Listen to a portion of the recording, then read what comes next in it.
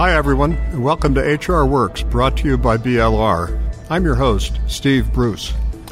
HR Works provides clear, relevant, actionable information on topics that matter to HR professionals.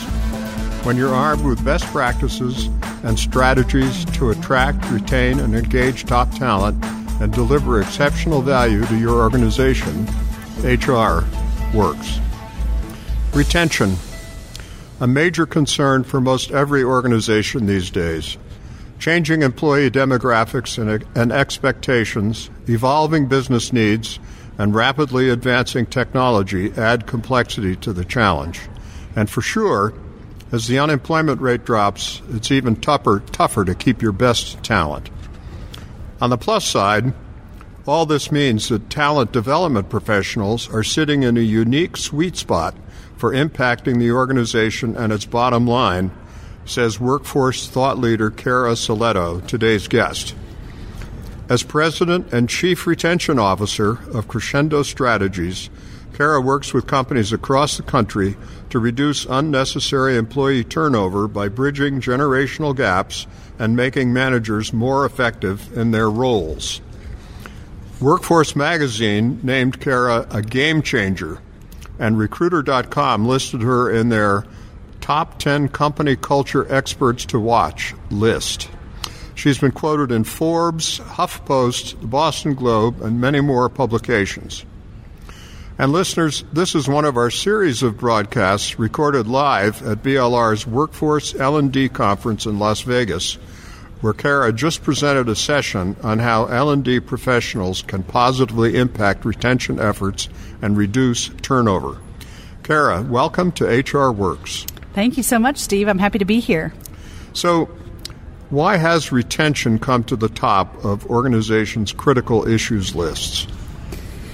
Sure. So, executives are starting to notice that employees are just not sticking around. They're not meeting the expectations that employees met for years and for decades. And so because these executives are starting to notice the turnover and, more importantly, the turnover costs associated with that revolving door, it is finally getting some traction in the discussion room, in the at the table with the executives, for example. So thanks. So I've heard it said that retention begins on day one. If you agree with that, what should organizations be doing as part of their new hire orientation to improve retention down the road?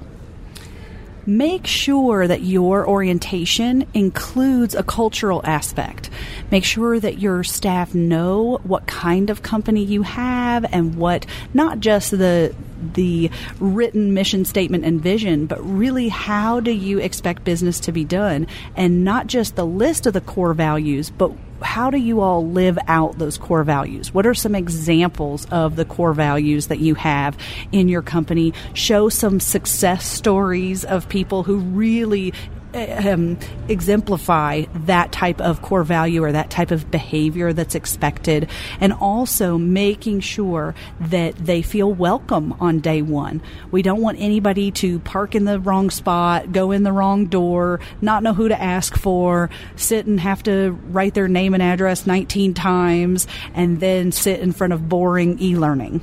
That is not a good day one.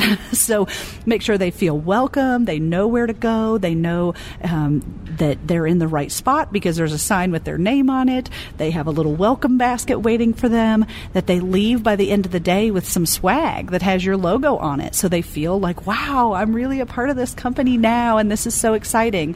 And so yes, that day one and week one are absolutely critical to getting people really involved in the organization and to start thinking, I made the right choice and this is where I want to be. Oh, that's great. That's very helpful. Now, how big a role does talent development play in improving retention? So years ago, companies made a critical error in cutting training and development. And what happened since then is over the past 5, 8, 10 plus years, we have promoted people into management positions without giving them the tools to be successful in that manager or supervisor role. So management effectiveness is the number one way to improve retention. Most people don't leave the company. They leave a boss that their boss doesn't appreciate them or doesn't communicate well with them. They don't have a good relationship or they don't mentor them. Many, many reasons that all tie back to that manager's effectiveness in their role. So talent development sits in a beautiful sweet spot of helping retention because we are the leaders of the management training and making sure that the onboarding goes well as the managers are trained through leadership development initiatives to be able to communicate with their people and be able to have a very strong relationship, to build trust with them and have that open dialogue in both directions. A lot of managers just don't even know how to have that kind of relationship with their staff. And it's going to take management training and talent development. I've had some managers like that, not no current ones. So, of course, retention isn't always desirable. If you're retaining your worst workers and losing your best ones, that's not good, even if your retention figures do look good. So do you advocate special development programs for top workers or high-potential individuals? That is a great question. And all too often what I see is that if managers have what I would consider a more old-school approach to things like recognition. Here's an example. If a manager believes that you shouldn't have to thank your people for showing up, you shouldn't have to thank them for doing their job, then if they just expect that the paycheck is going to do all the work, who's going to leave? Your lower performers or your higher performers? It's going to be your higher performers because they don't feel valued, they don't feel recognized and appreciated for the good work they're doing. But if we switch that up and we start thanking the people who are showing up and doing a good job, and then the lower performers don't get that kind of recognition because they're not meeting the expectations, then you're very likely to see more of your lower performing workers walk out the door because they're frustrated. Well, they thanked so-and-so and they didn't thank me, so I'm out of here. Good riddance to you, and that's okay, because we really do want to focus on our performers. Now, with that said, I'm not a huge fan of the high performer type of development paths and special treatment for the higher performers, because what we find today, especially with our millennial workers, is many of them, they don't plan to stay at organizations for very long. So yes, they will stay if you continue to advance them and advance them and advance them, and a fast track is great at getting them to stay maybe to the 2-year mark, maybe the 3-year mark, or 4 years if you really have several development levels available to them in that time. But honestly, they probably are never going to make it to middle management or certainly not director levels because they're going to get scooped up by somebody else. If they are an A player, you need to just expect them to bounce within a few years. Critical information to pay attention to that. So what about comp and benefits? I'm wondering about the role that it plays. And are there any particular perks or benefits you recommend that have been particularly important in helping improve retention?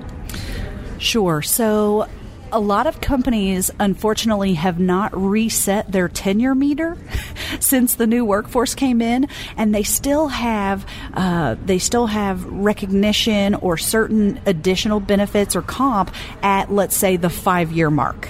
That at 5 years, that's when you get an extra week of vacation, or that's when your 401k is fully vested, and things like that. And so, first of all, I want to just address that tenure for comp and benefits, because with our newer workers today, we see that most new workers do not hit the 2-year mark for new hires because we just don't offer high enough pay increases each year. There's LinkedIn poaching happening where people get stolen from us. There's lots of reasons we don't have pensions for the most part. And even if you have a pension, most people under 35 don't believe you. So really that has changed. And so if we know that most people are going to hit maybe the 2-year, we're lucky to keep them 3 to 4 years. It's jackpot if they hit the 5-year. We really need to bring back those comp and benefit milestones and markers back to the 1-year mark, the 2-year mark. Maybe the 3-year is the jackpot kind of thing that really is a carrot that will keep people. Because if you have new hires today who come in and you tell them, when you hit the 5-year mark, that's when you get the jackpot or the bonus and things like that, they just roll their eyes and think, I'm not going to be here in 5 years. I'll have 3 jobs and 18 boyfriends between now and then, So whatever that, whatever the timeline is in their mind, we need to shift the perks and the comp and benefits back to that. Now, speaking of perks in particular, it's not about money. Now, there certainly has to be a threshold of certain pay rates that you've got to have in order to attract and retain talent. But really, what most millennials are looking for today, and most new hires are looking for today, is flexibility and a great culture, a positive culture to work in. And I can't say it enough, management effectiveness. Do the managers treat them well, and do they communicate?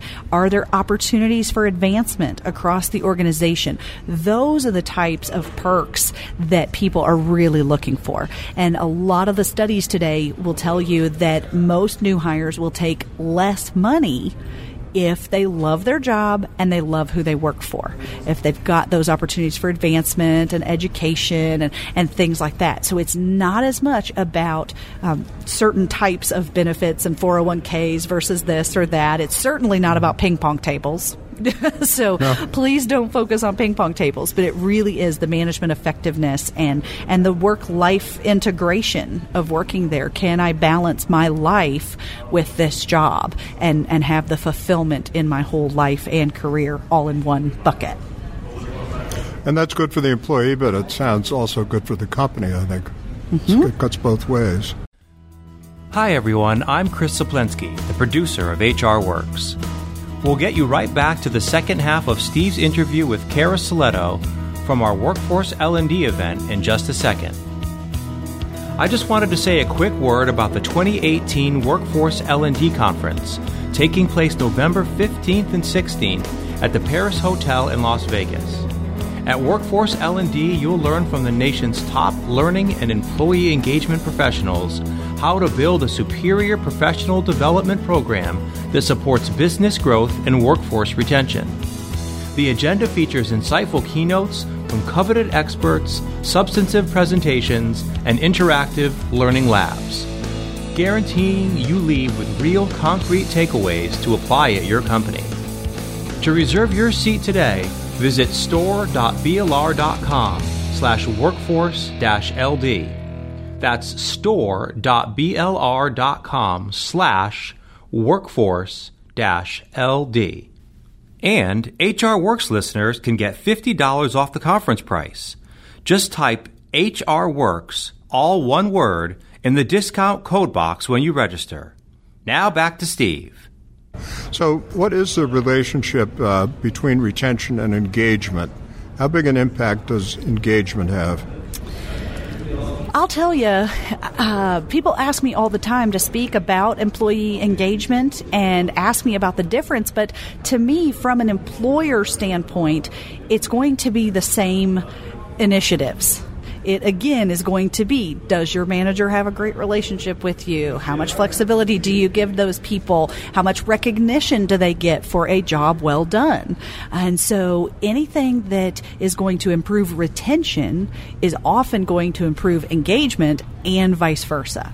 So yes, we want our people to be more engaged and more productive on the job, but we have found that all the studies about employee engagement align almost exactly with the studies on how to retain your staff. So same efforts, same initiatives, same strategies. It's pretty simple. I guess just have to recognize the realities of today and then follow some simple guidelines. What about stay interviews? Do you find those effective? I am a huge fan of stay interviews because I don't think enough organizations check in with their people. They just have the annual performance check-in, which is not enough feedback for today's new workforce. So whether you call it stay interviews or if it's 30, 60, 90-day check-ins or a half a year discussion or coaching, any of those kinds of things are great. If you don't do any of that stuff, then certainly introducing stay interviews is a great place to start. I would recommend for someone who's never done that to put those at the half-year mark. If you are doing annual performance reviews, then just put it at the 6-month and the 18-month mark. Maybe even add in a 60 or 90-day stay interview, particularly if you have a lot of frontline workers or lower-wage workers where the volume of turnover is just really hitting you. So what you want to do is you want to check in with them and find out, do they have the resources they need? Have they been trained properly to do their job well? What is frustrating them that you might be able to resolve as their leader or as the organization? And that's really what you're trying to get at with the stay interviews. Well, that's great. Thank you. And what about job satisfaction or employee engagement surveys? Do you advocate their use? Are they helpful? Yes, yes, yes. Any way that you can get more data is absolutely critical. Please do not launch any initiatives based on a hunch, based on what you think people want. You really need to do the gap analysis through different types of surveys. And I'll warn you, it is more detrimental to the organization if you do a survey and then take no action. Because that is like saying, we heard you. We just don't care. So you really don't want to do that. Please don't do surveys and put them in a drawer or have one quick meeting and then forget about it. That should be integrated into your KPIs or integrated into your leadership meetings of what are we addressing with the surveys. And oftentimes you can find some low-hanging fruit. As soon as those survey results come back, identify a few quick wins that you can say, oh, we didn't realize the staff wants that or needs that, and that would help people, so we'll go ahead and do that. Other things are going to be longer-term initiatives that will take time and resources, and you should communicate that. We are working on it. We are headed in that direction, but it's not going to happen overnight. And then there will be some things that you say we can't do that from a compliance standpoint or resources that's just too costly for us to implement. But you also need to communicate that. Do a release of here are, and I like to use those 3 buckets. We gathered your information. We appreciate your feedback. Here's what we're doing quickly. Here's what's next on our list and that is in the works. And these are the things that we're not going to address at this time, and here's why. And make sure that they feel heard and are a part of that decision-making process. That's very helpful. Now, another thing here, you've talked about careful management of cultural transitions, and you've said that can have an important impact. Could you explain that, please? Yeah, so as you shift your organization over time, you've got a lot of different mindsets. There is a spectrum of where people come from. So your upbringing might have been much more traditional, and you might be on one end of the spectrum, coming at things from the way things have always been done and the hierarchy mentality and things, which there's no right or wrong on the spectrum, but we have a lot of our workers that have that perspective of a more traditional mindset. Then you've got the other end of the spectrum that is our more millennial, more egalitarian mindset, which means we believe everyone is equal and brings value to the organization in their own way, and that we believe things should change more often and more quickly. And so we have to be very careful of the cultural transition to respect both ends of the spectrum. And we can't just change overnight, so it's much more important to identify how do we implement more management training and how do we shift our culture over time without alienating one side or the other, and make sure that you have buy-in with everybody. Why are we doing this? What is the backstory? Where are we headed? What does everybody's role in that transition look like? And so it isn't easy, and it doesn't happen overnight. But at this point, unfortunately, I see too many companies that are behind the times. Our workforce has evolved tremendously over the last 30 years. And unfortunately, too many leadership teams and organizations haven't kept up with that transition. They've kept up with their customer base. They have said, oh, our customers have evolved, and now we need to offer more features and benefits and services and products for them because their needs have changed. And they did their own research, right? They did their own surveys and data gathering with their external customers. So I encourage companies to do some of that market research with their internal customers, which are their staff. And once you gather that data, prioritize what needs to change and what should change over the next year, 2 years, 5 years, and then make sure that you communicate throughout that whole process. That will make that cultural transition much more smooth and effective. That's great. This is all great. To sum it up, any final recommendations for companies that want to improve retention?